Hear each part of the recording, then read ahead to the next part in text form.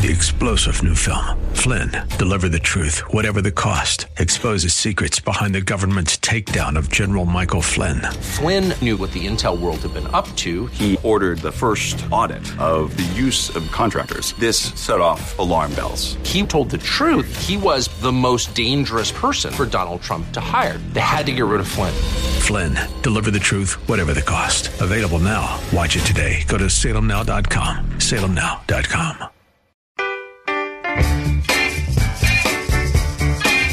Say the word and you'll be free. Say the word and be like me. Say the word and bring it on. Earnestly seek to commend yourself to God as an approved worker who has nothing to be ashamed of, handling the word of truth with precision. We're glad you're joining us for today's program, A Word from the Word, with your host, Pastor Tom, who will unpack for us the richness and beauty of the Bible's original languages as they bear on key words and concepts from both Testaments. Our hope is that your walk with God will be strengthened and deepened, and both your understanding and application of God's Word will be enriched, and you'll be drawn to love it more and more each day. And now, here's Pastor Tom. Hello, friends. Thanks for joining me on A Word from the Word. Well, we're at the end of what's called the Lenten season. In fact, we're in the final days, plowing into Resurrection Weekend. You know, Good Friday through Easter Sunday, which I'd rather call Resurrection Day. So, friends, I'm kind of in a quandary because this is one of my favorite seasons of the year, celebrating both the death and resurrection of Jesus Christ, our Savior and Lord. I have the unenviable task of sharing both Good Friday's grand truth and Sunday's glorious truth in one session. You know, friends, some people have a view of God that's expressed this way. How lucky God is to dwell in heaven where everything's just sweetness and light. No weeping, pain, fear, no hunger, no hatred. What could God possibly know about what humans have been forced to endure in this world? It sure seems that God has led a pretty sheltered life. Well, friends, imagine for a moment that at the end of time, billions of people are scattered on a great plain before God's throne. Some groups up front talk heatedly, not with cringing shame, but actually with belligerence. How could God judge us? One man said. What does he know about suffering? Snapped a woman. She then jerked back a sleeve to reveal a tattooed number from a Nazi concentration camp. We endured terror, beatings, torture, and death. From another group, a black man lowered his collar. What about this? He demanded, showing an ugly rope burn. Lynched for no crime except being black. We suffocated in slave ships. We were wrenched from loved ones, toiled till death gave release. Across the plain, as far as the eye could see, were hundreds of such groups. Each had a complaint against God for the evil and suffering he permitted in his world. How lucky God was to live up in heaven. No weeping, pain, fear, no hunger, not even any hatred. Indeed, what did God know about what humans had been forced to endure in this world? They began saying, after all, God leads a pretty sheltered life. Each group then sent out a leader chosen because they suffered the most, a Jew, a black, an untouchable from India, an illegitimate person, a victim of Hiroshima, and one from a Siberian slave camp. They met in the center of the plain and consulted with each other. Finally, they were ready to present their case.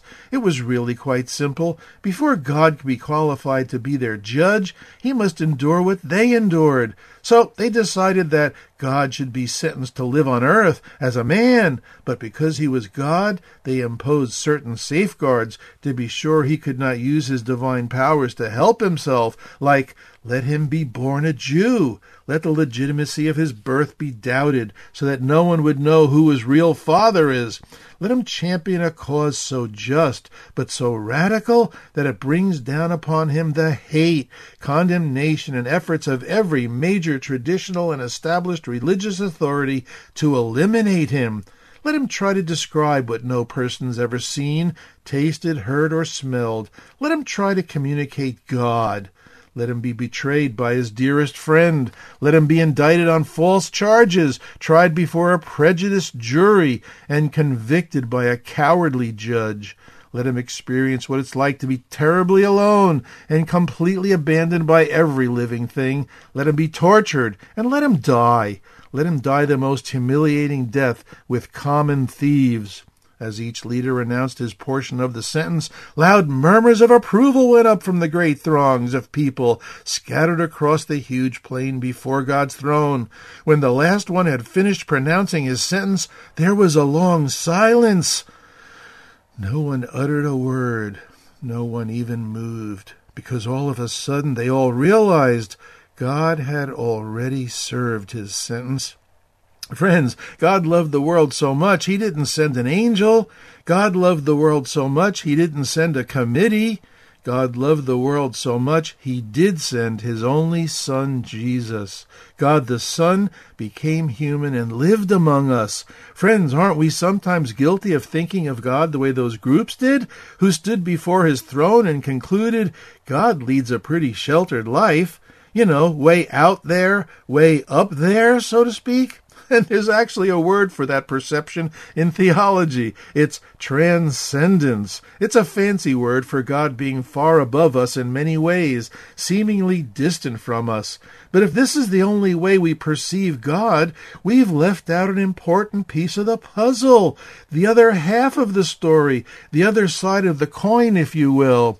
Our theology would be incomplete unless we also perceive God's immanence. This is another fancy theological word for today. It means, for our context, very near or present with us. So, friends, the Christian view of God is that the transcendent God became very near or present with us in Jesus, and why Jesus is called the God-man. Through the lens of the birth, life, ministry, death, resurrection, and ascension of Jesus, we learn that God has not led a pretty sheltered life. In that one phrase, friends, the God-man, we see and experience both the transcendence and immanence of God. Transcendence in the word God, and immanence in the word man. We may at times even wonder, just how near is God to us? Well, Jesus himself said it best in John 14:23. If anyone loves me, he will keep my word, and my Father will love him, and we will come to him and make our abode with him. Then shortly after in John 15:4, Jesus adds, abide in me, and I in you. Jesus abiding in us meant God was as near as he could be. Friends, I'm often asked, what's so good about Good Friday? Or why is it called Good Friday? What's behind these questions is a reasonable wonder. It certainly wasn't good for Jesus, right? And it certainly wasn't good for his followers either. After all, their hopes were totally dashed to the ground, weren't they? This is what Scripture tells us, right? Friends, the most revealing and telling text that for me is remarkable every time I read it and makes me shudder is Luke 24, the account of the two disciples on the road to Emmaus. Now, you know the story. Remember when Jesus, after his resurrection, briefly disguises himself and tags along with these two disciples? He even asks them, what are you two discussing? Let's pick up the story at verse 17. They stood still, their faces downcast. Now, I have to pause here for a moment. We can easily just glide right past this verse and completely miss the significant truth revealed here, because the key word is downcast. Just listen to some other translations of this word. Looking sad, the ESV. Sadness written across their faces, the NLT. Looking discouraged, the CSB. Looking sad and gloomy, the CEV. Looking full of sorrow, Weymouth's New Testament. A few other translations repeat gloomy, and for good reason. Friends, our English translations make a valiant attempt to communicate the depth of this term, yet no single English word suffices. A modern-day equivalent of this original word would be depressed. Now let's go to verse 19, where Jesus makes another inquiry, and the two reply, about Jesus of Nazareth. He was a prophet, powerful in word and deed before God and all the people. The chief priests and our rulers handed him over to be sentenced to death, and they crucified him. But we had hope that he was the one who was going to redeem Israel. Did you hear that, friends? Let's try reading that as if we were them. But we had hope that he was the one who was going to redeem Israel. Can we hear their doom and gloom? Can we hear their depression speaking? Can we hear their hopes dashed to the ground? Can we hear in their voices that the crucifixion ended it for them? The crucifixion was final. The crucifixion had stolen all their hopes for the kingdom of God to finally burst forth upon Israel. The crucifixion destroyed the notion that this really was their Messiah. After all, their Messiah, their hope, had been executed. End of story. We can almost side with these two disciples and conclude with them that this path to the passion of the Christ was unfortunately a detour, a failed mission, a grandiose scheme gone bad, a good plan that just went awry. The result of a messianic delusion on the part of a first-century teacher, sage and revolutionary with a Messiah complex that came to a sad and sudden end. After all, let's face it, friends, the skeptics and liberal scholars of our day leveled these very arguments against Christianity and the Bible and attacked the very core of our beliefs. The mainstream media even chime in by continually interviewing these liberal scholars as though they were the last word. But by carefully scrutinizing Scripture from Genesis to Revelation, we discover that actually this path to the passion of the Christ was part of a blueprint laid out before the foundation of the world. Revelation 13:8 tells us, all inhabitants of the earth will worship the beast, all whose names have not been written in the Lamb's book of life. The Lamb who was slain from the creation or foundation of the world. Acts 2:22 through 24 say, Fellow Israelites, listen to this. Jesus of Nazareth was a man credited by God to you by miracles, wonders, and signs, which God did among you through him, as you yourselves know. This man was handed over to you by God's deliberate plan and foreknowledge, and you, with the help of wicked men, put him to death by nailing him to a cross. But God raised him from the dead, freeing him from the agony of death, because it was impossible for death to keep its hold on him. As it turns out, Jesus' disciples subsequently understood numerous Hebrew scriptures to be pointing to or predicting their Messiah's death and resurrection. In Acts 2:25 through 36, Peter quotes Psalm 16. In Acts 3:18 through 23, he quotes Deuteronomy 18. In Acts 8:29 through 35, Philip quotes Isaiah 53. In Acts 13:23 through 41, the Apostle Paul quotes Psalms 2 and 16, Isaiah 55, and Habakkuk 1.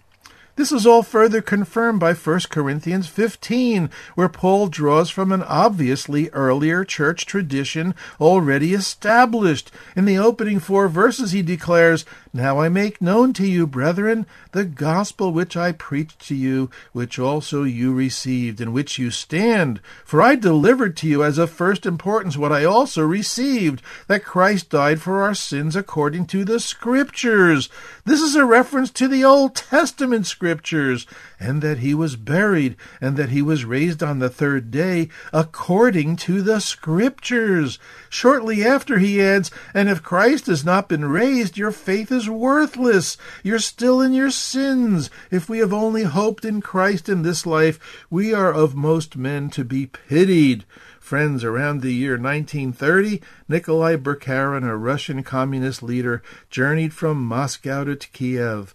His mission was to address a large assembly. His topic, atheism. For 1 solid hour he aimed his heavy atheistic artillery at Christianity, firing both arguments and ridicule. Finally his tirade ended. Surveying the audience's faces, it looked to him to be smoldering ashes of people's faith. He then proudly demanded, Are there any questions? To his surprise, one man stood up and asked to speak. This man then walked forward, stepped to the platform, and stood next to Bukharin. The assembly was silent, breathless. This man also surveyed the crowd, gazing to the right and to the left. Suddenly he shouted an ancient Orthodox Christian greeting, "Christ is risen!" The assembly immediately sprung to their feet. Their responses sounded like an avalanche. "He is risen indeed!" Friends, being Greek, I can tell you what that Orthodox greeting is in its original language. Christos anesti, meaning Christ is risen. And the reply, anesti alethos, meaning literally risen indeed, but understood as he is risen indeed. The name D. William Sangster may not ring a bell, but after World War II, as a prominent evangelical Methodist minister in Britain, he spearheaded a spiritual renewal movement. But in 1968, he contracted a disease that progressively paralyzed his body and eventually his vocal cords. On the Easter before he died, with great pain, he scribbled a note to his daughter with the few fingers that were still able to move. His note said, "How terrible to wake up on Easter and have no voice to shout, 'He is risen!' Far worse to have a voice and not want to shout it." In Matthew 28, 1-15, we find one of the resurrection accounts. The opening verses declare, "After the Sabbath, at dawn on the first day of the week, Mary Magdalene and the other Mary went to look at the tomb. There was a violent earthquake, for an angel of the Lord came down from heaven, and going to the tomb, rolled back the stone and sat on it. He appeared like lightning, and his clothes were white as snow. The guards were so afraid of him that they shook and became like dead men. The angel said to the women, 'Do not be afraid, for I know that you are looking for Jesus, who was crucified. He is not here. He has risen. Remember, Christos anesti, just as he said. Come and see the place where he lay. Then go quickly and tell his disciples, he has risen from the dead and is going ahead of you into Galilee. There you will see him. Now I have told you.'" Matthew's account is significant because it's the only gospel that records the first conspiracy theory, an alternate theory as to what happened to Jesus' physical body. Matthew 28, 11-15, we read, "The guards went into the city and reported to the chief priests everything that happened. When the chief priests met with the elders and devised a plan, they gave the soldiers a large sum of money, telling them, 'You're to say, his disciples came during the night and stole him away while we were asleep. If this report gets to the governor, we'll satisfy him and get you out of trouble.' So the soldiers took the money and did as they were instructed, and this story has been widely circulated among the Jews to this very day." And friends, to this very day, in our time in history, alternate theories about what happened to Jesus' body abound. The skeptics and critics love to come out of the woodwork during this season and spout their so-called intelligent recreations of what happened. There are now some 17 theories that have been advanced that attempt to explain away the bodily resurrection of Jesus. Here's a sampling of the most popular ones to watch for. The legend theory. The resurrection accounts were actually legends that cropped up years after the time of Christ. The wrong tomb theory. After the angel told the women he is not here, see the place where they laid him, probably pointed to the tomb next door, but the women fled in fear. The hallucination theory. Jesus' disciples only thought they saw him, but they were actually hallucinating. The stolen body theories. The disciples themselves, or the Jewish or Roman authorities, stole Jesus' body. The ever-popular swoon theory.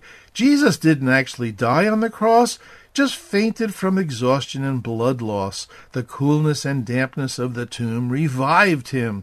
And the Passover plot theory, that Jesus thought he was the Messiah and plotted a detailed plan to concoct his resurrection. It was foiled, however, when the soldier speared him and he died shortly after. But these theories only distract us from the gospel records, which are authenticated in 1 Corinthians 15, written before the Gospels. Friends, the truth is that in the resurrection account in Matthew 28, we find 3 plain statements made by the angel to the women in verse 6. First, he is not here, and the he is Jesus. Second, he has risen. And third, just as he said. Any alternate theory that claims it was not Jesus himself that rose from the dead, like the twin brother theory that Jesus' twin brother took him down from the cross and claimed to be the Messiah in his stead, makes the angel and Jesus out to be liars. Friends, listen to some statements made by Jesus or about Jesus before and after he was crucified. Remember Peter declaring that Jesus was the Christ, the Son of the living God? Right after that, Matthew says in 16:21, from that time on, Jesus began to explain to his disciples that he must go to Jerusalem and suffer many things at the hands of the elders, the chief priests, and the teachers of the law, and that he must be killed, and on the third day be raised to life.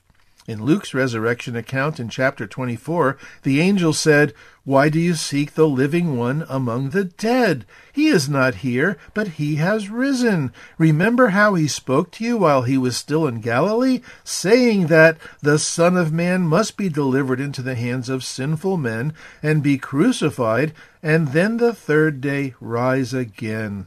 This just reinforces the truth that he is not here. He has risen, just as he said. Jesus had risen from the dead. The women didn't go to the wrong tomb. The disciples weren't hallucinating. Jesus didn't swoon or faint on the cross and then revive. The disciples didn't steal his body and then fabricate a story that he rose from the dead. He is not here. He has risen, just as he said. Friends, the truth of Jesus' resurrection was so important to the first disciples and apostles that it was the benchmark of their first sermons. At Pentecost, Peter's first sermon in Acts 2 included, "Fellow Israelites, listen to this. Jesus of Nazareth was a man accredited by God to you by miracles, wonders, and signs, which God did among you through him, as you yourselves know. This man was handed over to you by God's deliberate plan and foreknowledge, and you, with the help of wicked men, put him to death by nailing him to the cross. But God raised him from the dead, freeing him from the agony of death, because it was impossible for death to keep its hold on him." Shortly after, Peter continues, "Fellow Israelites, I can tell you confidently that the patriarch David died and was buried, and his tomb is here to this day. But he was a prophet and knew that God had promised him on oath that he would place one of his descendants on his throne. Seeing what was to come, he spoke of the resurrection of the Messiah, that he was not abandoned to the grave, nor did his body see decay. God has raised this Jesus to life, and we are all witnesses of it. He is not here. He has risen, just as he said." Friends, if Easter, and you know I like to say Resurrection Day, means anything to us, it means that eternal truth is eternal. You can nail it to a tree, wrap it up in grave clothes, and seal it in a tomb, but truth dashed to the ground will rise again. Truth does not perish. It cannot be destroyed. Truth may be distorted, truth may be temporarily silenced, but truth has been compelled to carry its cross to Calvary's brow, but with the inevitable certainty that after every Black Friday dawns the truth of resurrection morning. It may be Friday, but Sunday's comin'. He is not here. He has risen just as he said. Friends, a little 3-year-old girl, Nicole, was as anxious for Easter to come as she had been for Christmas. Her parents took her shopping for a new pair of shoes. She remarked to her father, "I can't wait for Easter." So Dad asked, "Honey, how do you know what Easter means?"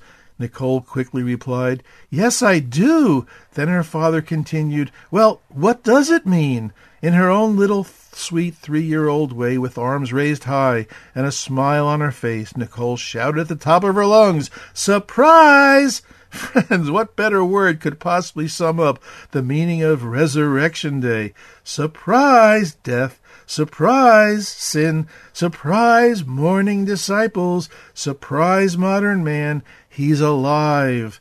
Christos anesti. Christ is risen. Anesti alethos. He is risen indeed. Amen. Amen.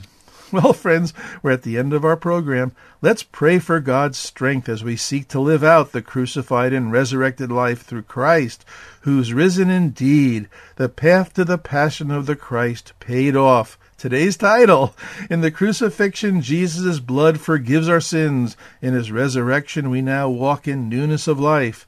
Well, I love coming alongside you who are without a church home, and you who may have been wounded by the institutional church. Podcasts of A Word from the Word are at faithtalk1360.com.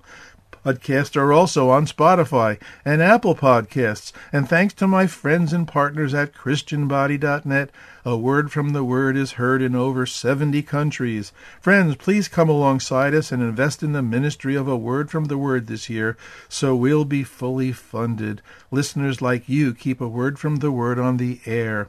Well, thanks for listening today, friends. And remember, Jesus loves you. I'm Pastor Tom with A Word from the Word. Friends, if you would like to let Pastor Tom know what this program has meant to you, email him at awordfromtheword@minister.com. That's awordfromtheword@minister.com. Say the word.